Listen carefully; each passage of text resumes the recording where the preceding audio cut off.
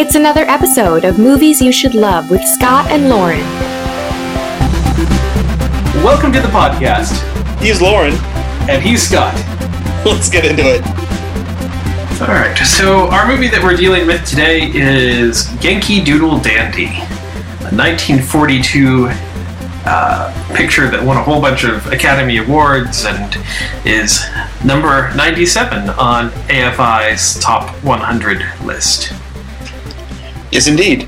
And you're going to have to explain this one to me, or that's, I think, the entire conversation we're going to end up having about this, because as I watched it, I was a little bored, I'll be honest. Like, the beginning was very strong, and I loved the ending, but we'll talk about that later. But this movie, it's about musician and songwriter and all-around performer George Cohan. I'd never heard of him, honestly, until this movie. I had heard one of his songs before, and I didn't realize it until we were into the movie. But it's a very interesting musical, especially for one that's that's on this AFI Top 100 list. I'm kind of shocked, having watched it, that this movie's on the list and not something like Fiddler on the Roof. There are other musicals that are on the list, but it's like, this is kind of an interesting one. This one somehow outranks Toy Story, and that confuses me. All right, well, just to give you kind of some background on the movie. It was released in 1942, so kind of towards the tail end of, kind of middle tail end of World War II, I guess. Actually, a couple more years coming up. Yeah, that's 1 year after Pearl Harbor, right? That's true, yes. Pearl Harbor was 1941. Yes, so I guess it was, 40? Yeah, okay. Sorry, Yes, so 1942, towards the beginning of the war effort. Yes. It was. This is a totally different movie than most. It stars James Cagney, and it's a totally different movie than most of his movies. He's best known probably for his gangster movies that he did. He did a ton of gangster movies, but for this movie, he won his only Best Actor award, and the movie itself won several Academy Awards, including Best Music, scoring of a musical picture, and Best Sound Recording, and it was nominated for several other awards, and then including Best Writing and Best Picture. Scott, so there you go. Well, okay. Fair enough. Well played. And then in 1993, the movie was actually selected for preservation in the United States National Film Registry by the Library of Congress for being culturally, historically, or aesthetically significant. And that I can absolutely agree with. And that's the thing Kelly and I said as we watched it. We went, we could completely see why this was an important movie in 1942. We can see why this was a beloved movie going into the 50s even. But here we are 70 years later. How is this movie still relevant? Or why is this movie still relevant? Right. Okay. Let's look at it first, maybe in the historical context, and then we can kind of look at it in a modern context. So, in 1942, with the war going on, this is probably truly the most patriotic movie ever made. I could argue. It's very rah go United States. Yes, very much so. And it's done in an incredibly positive way. Yeah. It's the closest thing. I guess. Technically, I guess it is propaganda, especially by the end of the movie. But it is the best kind of propaganda you can have if you're going to have it. It doesn't really sling any racial slurs or anything mean-spirited. It's not directed at anybody. It's all positive, directed towards us, kind of as Americans. It's a very just like, hey, we're in a war, support your troops, kind of a thing. Yeah, it's the musical numbers are all the movie itself talks about how much flag waving and just patriotic everything is. It starts off with right from the beginning. Yeah, he's born and his dad puts a flag in his hand. Like within, I guess, 10 minutes of him being born, he has a flag in his hand. Exactly. So it's crazy patriotic. And positive. I think that positive thing is incredibly important to mention, because this is one of the very early biopics that was coming out. And when you compare to biopics today, I mean, most of the biopics you have now, kind of follow a structure of like there's some kid who usually has issues of some sort. He turns out to be really good at something and goes on to become famous for it, and then ends up having like drug problems or something awful and ruins all of his relationships, and then finally either dies poor or has like one final hurrah and comes back somehow.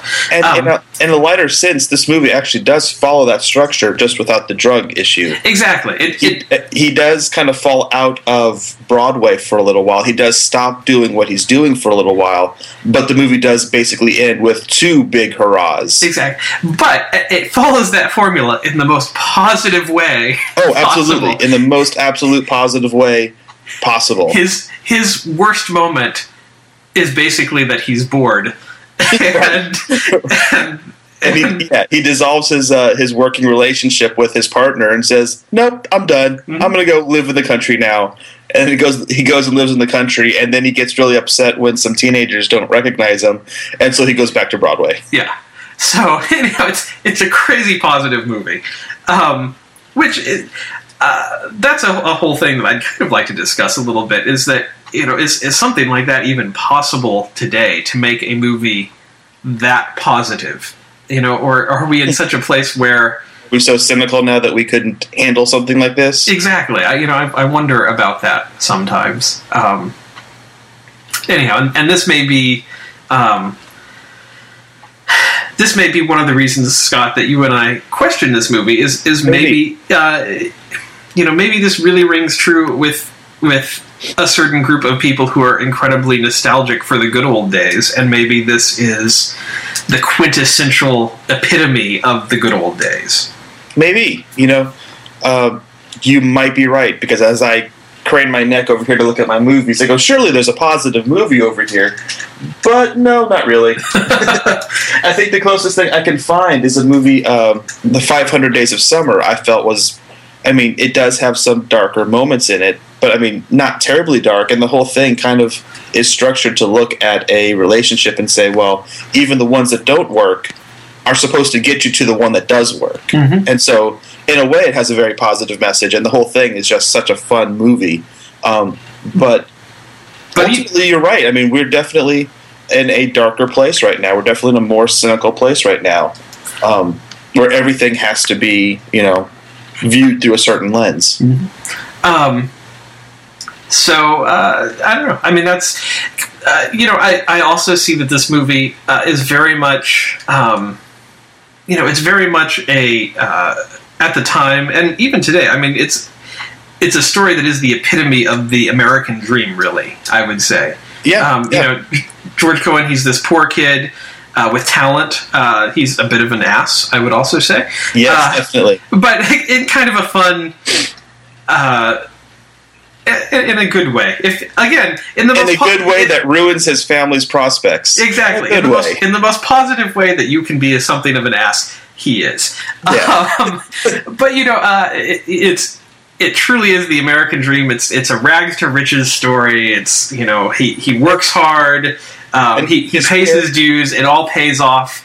And then, he becomes a one-man show. He does it all. He sings, he dances, He's a writer, he's a producer, he owns a theater. It's the American dream. It really is. I wasn't sure if his parents were immigrants, or at least his grandparents were. I felt like they were very fresh to America. So it's definitely, it almost encapsulates the whole American story of coming here, and they're vaudeville performers, like his entire family is at the beginning. So these are people who are fighting every day to find their niche in America and continually stay relevant.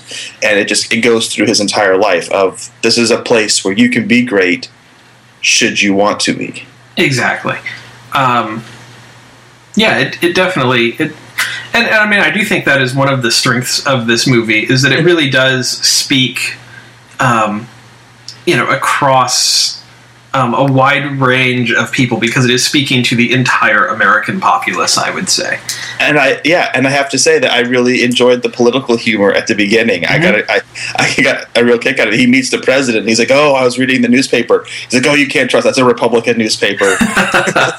And I'm like, "That's great. That's the kind of joke we would crack today." I mean, that hasn't changed in 70 years. Maybe that takes me to another thought that I had watching it. I can see why this movie might have actually won some awards for good writing, because when you're in some of the dialogue sequences, there is some really, really witty dialogue, and there's some very well-crafted scenes in here. I completely agree. My favorite scene, probably, other than the last one, is the scene where the girl comes backstage and she confuses him for an old man because he's in his old man getup, and he actually acts like an old man. He talks like an old man, and then through the scene, he slowly reveals himself to be a young man, and it's very effective. It works really well. It's funny because he starts dancing incredibly fast and recklessly for an old man. Mm-hmm. For a 20-year-old man, absolutely fine. Anybody could do that. And she's basically sitting there worried he's going to throw out a hip or something. Exactly. It's a really funny scene. It is. And and some of the interactions with the president and some of that. I mean, there's some really, really good writing in it. And I think this is maybe one of the places where we think this movie has some issues, is that I think the narrative parts of this movie are pretty decent. I think Cagney is really good in the role. Mm-hmm, mm-hmm. But kind of when it switches over to the musical side, because this is a full-fledged musical, incredibly full-fledged. As soon as it switches to the musical side, that's where this movie bogs down. And that's why I would almost not consider it a musical. And I know that's exactly the opposite of what you just said.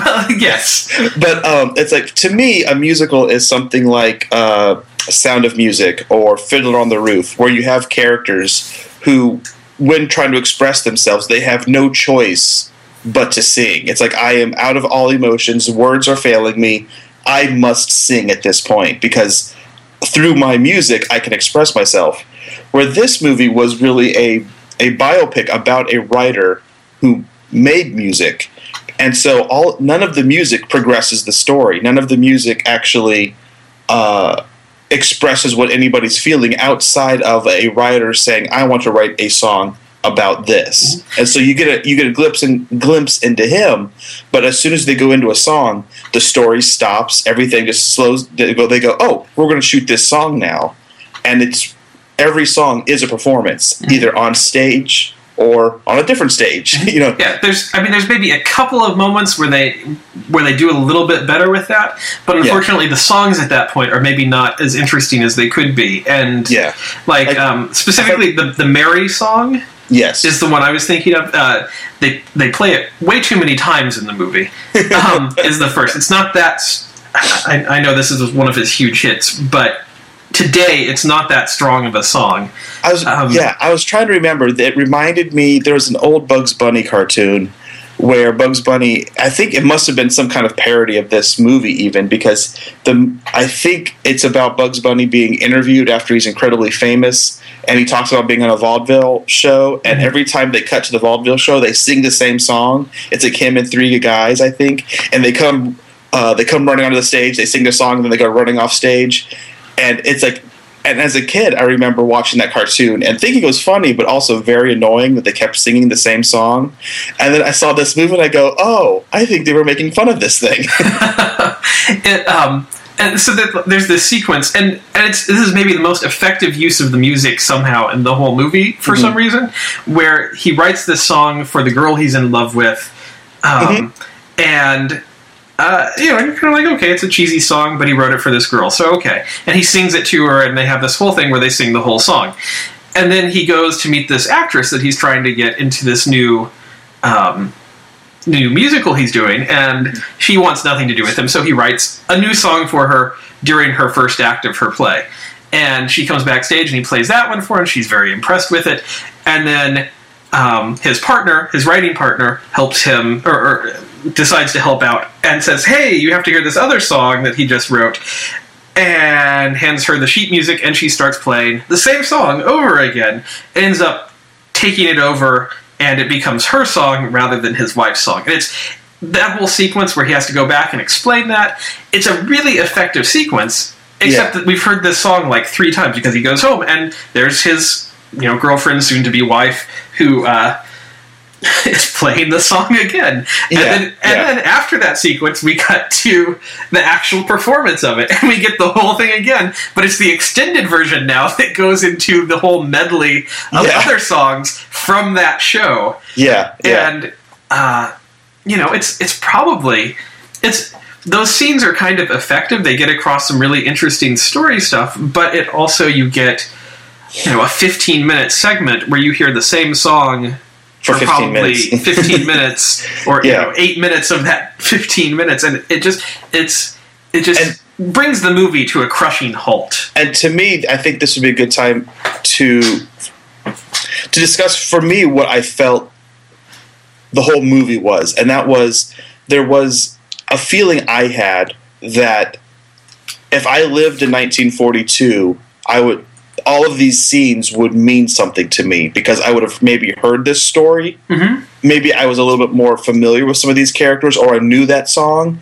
And so to see that 15-minute sequence, I would go, oh, that's how that song got written. That's kind of cool. I never knew. It's like, I almost feel like it would be like, as if someone wrote a movie today about, I don't know, like Angelina Jolie, somebody who we have heard almost her entire story via interviews or things on television or whatever. We can't turn away, like, oh, she adopted another child. And then they made that movie about her right now. We would go, oh, look, it's that scene where she went to Africa and did that thing. That's really, okay, so that's how that happened.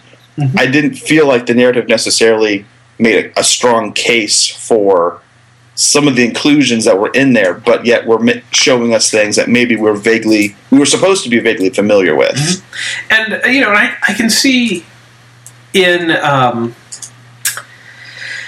in 1942, when this is coming out, some of these songs were massive hits during their day. People in America, especially the people still at home, it's going to be either your really young people or your older people who can't serve in the war, who are still at home, or the women who serving, at home.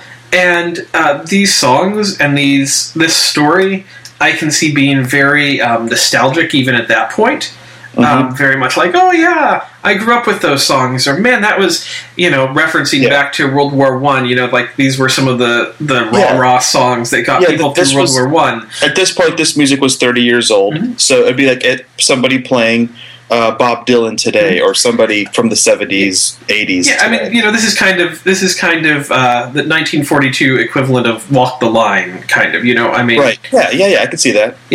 And so you definitely get these songs. They're great songs. These are our songs. These are American songs. This is Walk the Line. Johnny Cash. It's American music. It's he's the quintessence. It's the same thing, kind of, and and I can really see that being. Very nostalgic, and then putting on these theatrical numbers during this. Granted, this was also partially the style, coming out of the whole Bugsby Berkeley, thing, and the Ziegfeld sorts of things. A lot of that was filmed, and so there is a lot of shifting musical style at this point, and the concept of what a musical would be. But, I could see there being some value in presenting a version of the stage production to an audience that maybe hadn't gotten to see that, or some of whom had, and really reliving those memories somehow. There might be some value to that. Mm-hmm. Definitely. Anyhow, at the same time, I don't know that much of the music holds up today. I mean, there's a few that do. I don't think there's any whole song that holds up today. I think some of the choruses still really work. The only song I was familiar with was Over There, and that was a song that I haven't heard probably in 20 years, even still, because I grew up on a military bases for the first 10, 11 years of my life. My dad was in the Air Force, and so I definitely heard that song. And so in hearing it, I definitely had an emotional response. So I went, oh, he's the guy that wrote... And I was taken back to, 4th of July fireworks of my youth. And I was like, that song still works for me, but I don't know if that would work for somebody that doesn't have those memories. Doesn't have a connection to it. Yeah. Well, and even with something like Over There, which is, I would probably say that is one of the most famous songs out of this movie. I know you're familiar probably because of your military history with the chorus of it, but when you get into like the verses and some of that, I mean. I still know the words to it. Even some of that, who's heard the tune to that even? I mean, you mainly just get that chorus of it. And I think that's the way a lot of these songs are. There's parts of them that still work, but maybe not the whole piece. I was going into this, it's called Yankee Doodle Dandy, and you're like, oh, and he's the guy who wrote the Yankee Doodle Dandy song. I have to admit, I really expected him to write Yankee Doodle. I was going in this going, Yankee Doodle went to town riding on a pony. And then I see the Broadway number, and it's like he took that song and then added his own words to it to go, oh, you remember this song? I'm going to take that American standard and use it in this Broadway play to tell this story. And he adds his own spin to the whole song. About a jockey. About a jockey. And I was like, oh, that's not at all what I was wanting. Oh. and I felt kind of dumb because I went, that song's a lot older than 1917 or whatever. Yes. So yeah, I guess that's kind of I think that's where Scott and I are on this, at least, is that the music is really both the point of the movie and maybe where it falls apart the most, and some of the staging of the production. I think the story works overall. I think that I think the first 30 minutes of the movie, and I know you want to touch on the end of the movie, works, and there's a couple of other scenes sprinkled throughout that really work. I think that was my biggest frustration, honestly, was the individual scenes worked, but there were certain times that I didn't feel like there was a connection between the scenes. It's like it kind of wandered a little bit, where I was kind of going, what is this story about? I mean, I know it's supposed to be about George Cohan, but it's like, as the story was going along, I could never quite sense where it was headed.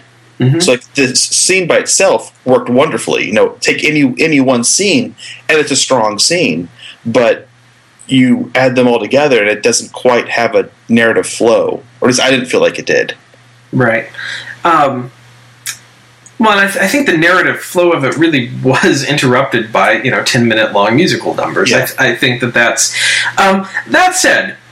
With our issues with the music and with the staging and some of it, there are some spectacular musical numbers in here. Like, some of the staging is very, very interesting.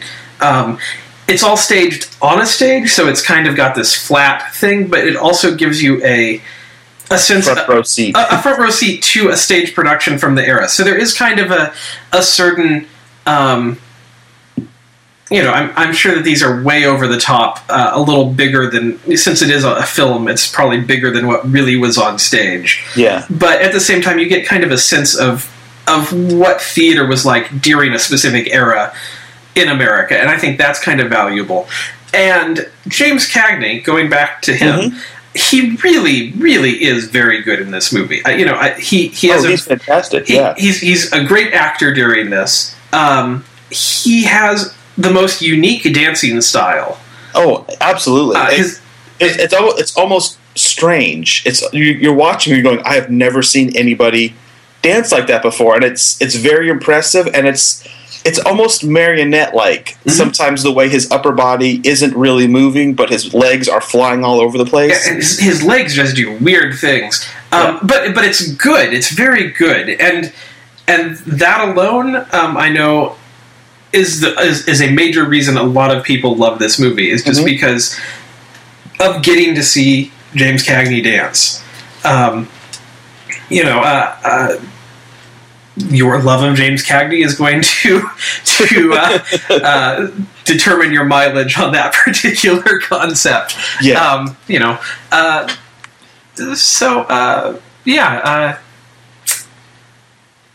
It's good in parts. Yes, and I want to talk about the frame story because that was my absolute favorite part of this movie, and I wanted more of it. And I kind of feel like the narrative might have been a little bit stronger if we had cut back to the frame story a couple more times. But the movie begins kind of at the end, where he's gone back to Broadway after having left it. He's doing a play now about the president, and we don't get to see a lot of it. We do get to see one song, but he's playing Franklin D. Roosevelt, which I got a big kick out of because I'm not sure if at that time people yet knew that Roosevelt was in a wheelchair. They didn't actually know yet. Right, and so in the play, he is just dancing all over the stage as Roosevelt, and it's like I got a real kick out. That might have been my favorite, just like part of the whole movie, just because I was like, oh, that's right, they didn't know that, because Roosevelt was on the radio, he wasn't on TV, and also they kind of try to hide that because the idea of a crippled president might send the wrong message. And so I got a kick out of that. But anyway, after the play, he gets a letter from the president saying, I would like you to come to the White House, please. And he's really nervous, and then he goes to the White House, he's let in, he walks up to the Oval Office, and he sits down with the president. The president said, they start talking, and Cohen's very nervous, and then he starts telling his story, and we go back to his birth, and we get to see the entire movie. And then it comes back, and this whole time, what I was expecting as a viewer, not knowing Cohen's story, I expected Roosevelt to be there to ask him to write a new song. Mm-hmm. Like, we're going to war right now. We could use another one of your standards. You remember over there? Do you remember Yankee Doodle Dandy? We need something like that to stir the troops. And I expected this whole movie to almost be the origin story of that one song we still know today. Mm-hmm. That's not what it's about. It's actually about how George Cohen is presented the Congressional Medal of Honor. And at least at the time, or as of maybe even still today, he is the only songwriter, he is the only artist who has been given the Medal of Honor. Oh, he was definitely the first. I don't know if he's the only one or not. Okay, but I read somewhere that he was the only, but that might have been at a certain time. And that is possible. He was definitely the very first to receive it. Yeah.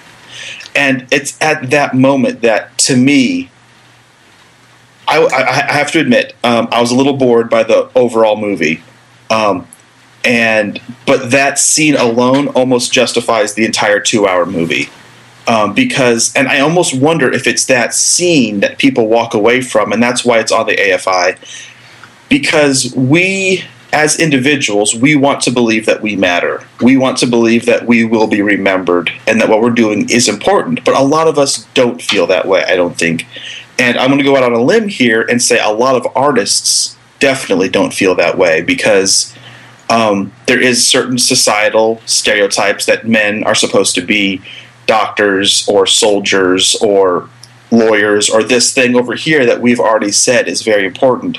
And so when we decide to become artists, I think sometimes we kind of kill our fathers, or not literally, but it's like our father's going to go, oh, you're not going to be this other important thing. You're going to go sing and dance, okay? And so in this movie, we get to vicariously see that. And the president in this movie, the president himself says, you're just as important as any gun or any soldier we might have. You are doing your own thing here. And what you have done is basically win us the war. You have, or at least World War I, you helped win us that war because you got everybody so excited and you got everybody behind the troops. And the troops need that. They need you over here doing what you're doing, and all you're doing is sharing your love for your country. And so you're important. What you do is important, and you will be remembered, if nowhere else, in this list of history where we talk about the people who won the Medal of Honor. You're going to be listed next to these people who fought and died. And what you're doing is of merit and it's of value. And to me, I got a little choked up because then he goes outside. And here's a little bit I did learn about this movie that I really thought was cool. He leaves the Oval Office and he's walking down the stairs, and he tap dances his way down the stairs. Apparently that was just ad-libbed. That wasn't part of the script. The script was just him to walk down the stairs. But it's like a perfect moment in the movie. It's really. Absolutely perfect because you can see because he walks into the office completely with dread and like, oh no, I'm going to get in trouble for making fun of the president. I'm doing this thing, and he walks out just with literally a skip in his step. He's walking down and he just can't help but dance because that's who he is. And then he goes out and the soldiers are marching off to war and they're singing one of his songs, and he goes and he starts walking next to them, and one soldier's like, don't you know this song? I can't hear you. And so then they all kind of march off singing the song over there. And it was, to me, just incredibly moving. And Cohen, I should say, is crying by the end. You can see a tear coming out of his eye as he walks next to these troops and he's singing his song. It was incredibly moving to me, and I was like, okay, I get it now. But I wanted more of that. I really wanted more, and I thought it was interesting the way they shot those scenes because it kind of reminded me of Ben-Hur, where they don't show the president. You only ever see the back of his head. You see a little bit more of him near the end of the movie, but for the most part, they tried not to film him, it looks like. And I do believe that this is one of the earliest portrayals of a living president in a film. Possibly the first. I don't want to say that equivocally, but I wouldn't be surprised either way. Yeah, but I believe I'm remembering that it's the first depiction of a living president in a film, and so they were kind of taking some of the same risk that apparently Cohen was taking with his play. The other thing to keep in mind is that even though this is really I completely agree on how powerful of an ending it is. I think it really, really sums up this man's life in a lot of ways.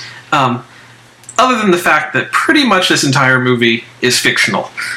Right, there is that. I read that too, where Cohen saw the movie, goes, "That's a great movie. Who's it about?" Exactly.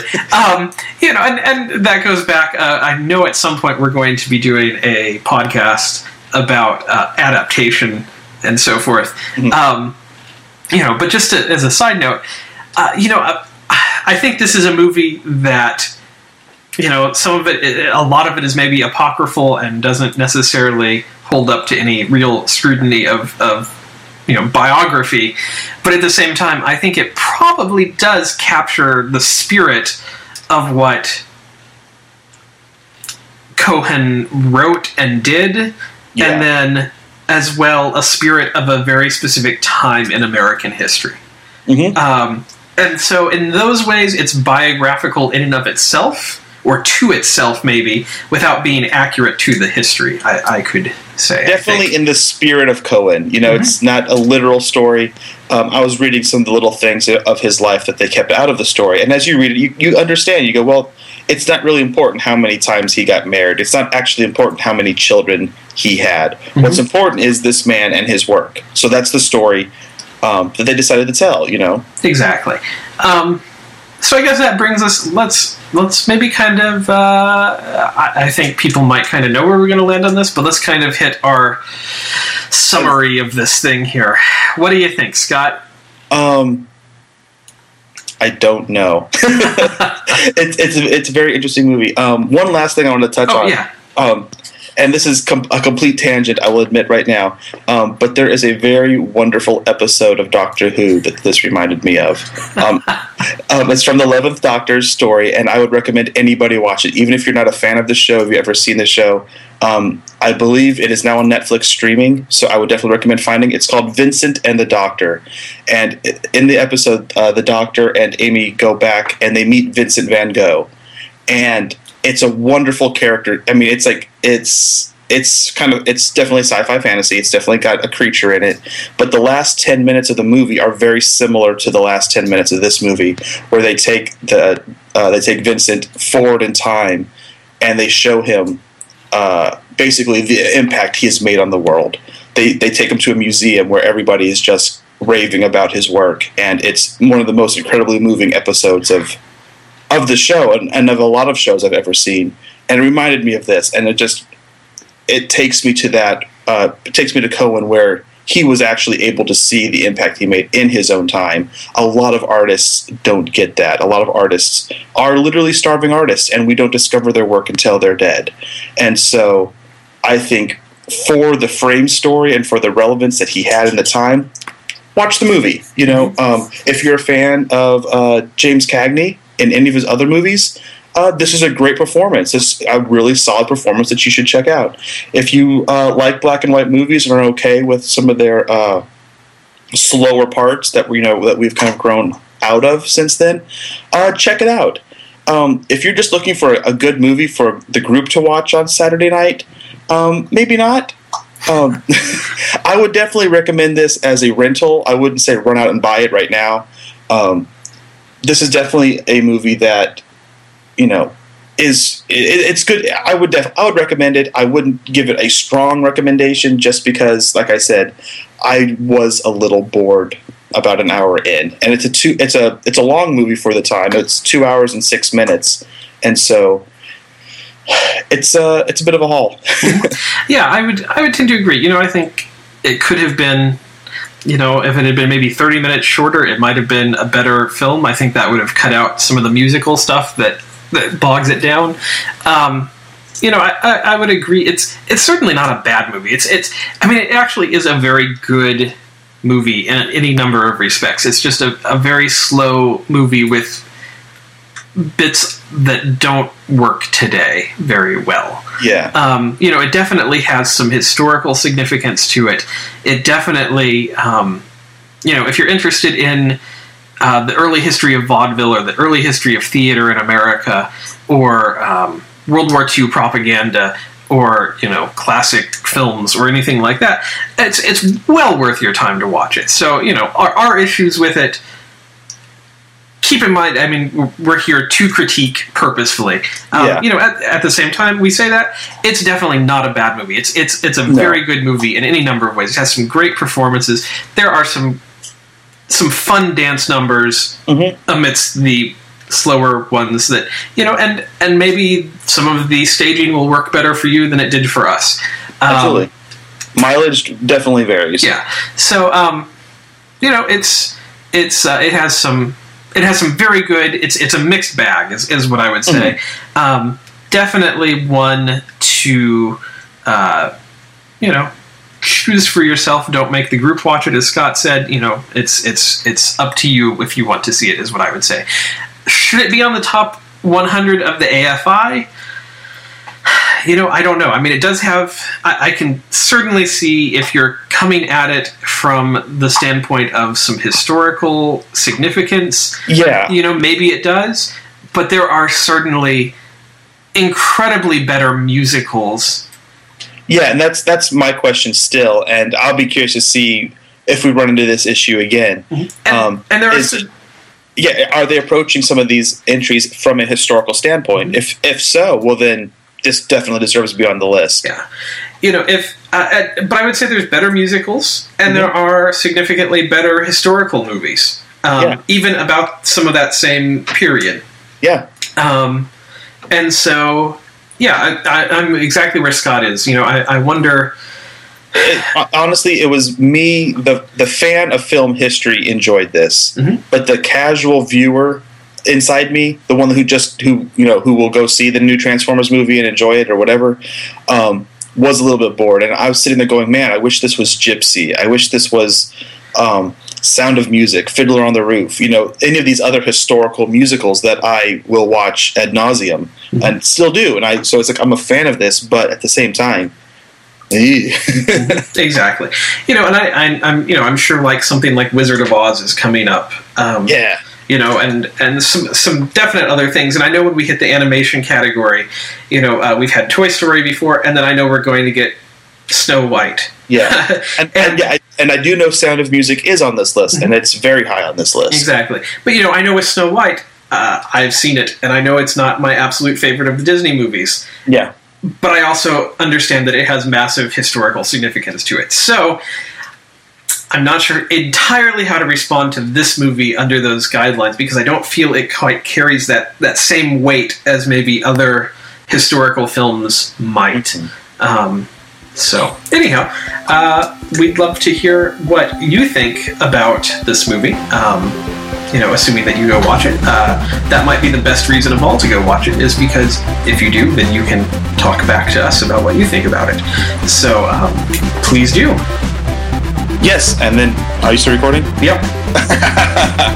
And then come back next week, or whenever we record the next one, as we discuss Blade Runner, Ridley Scott's sci-fi. Indeed. We're both very excited about it because we loved it before we started this podcast. Yeah, and we're both big fans of Ridley Scott, and both big fans of sci-fi. Exactly. Well, I'm definitely a fan of sci-fi, so...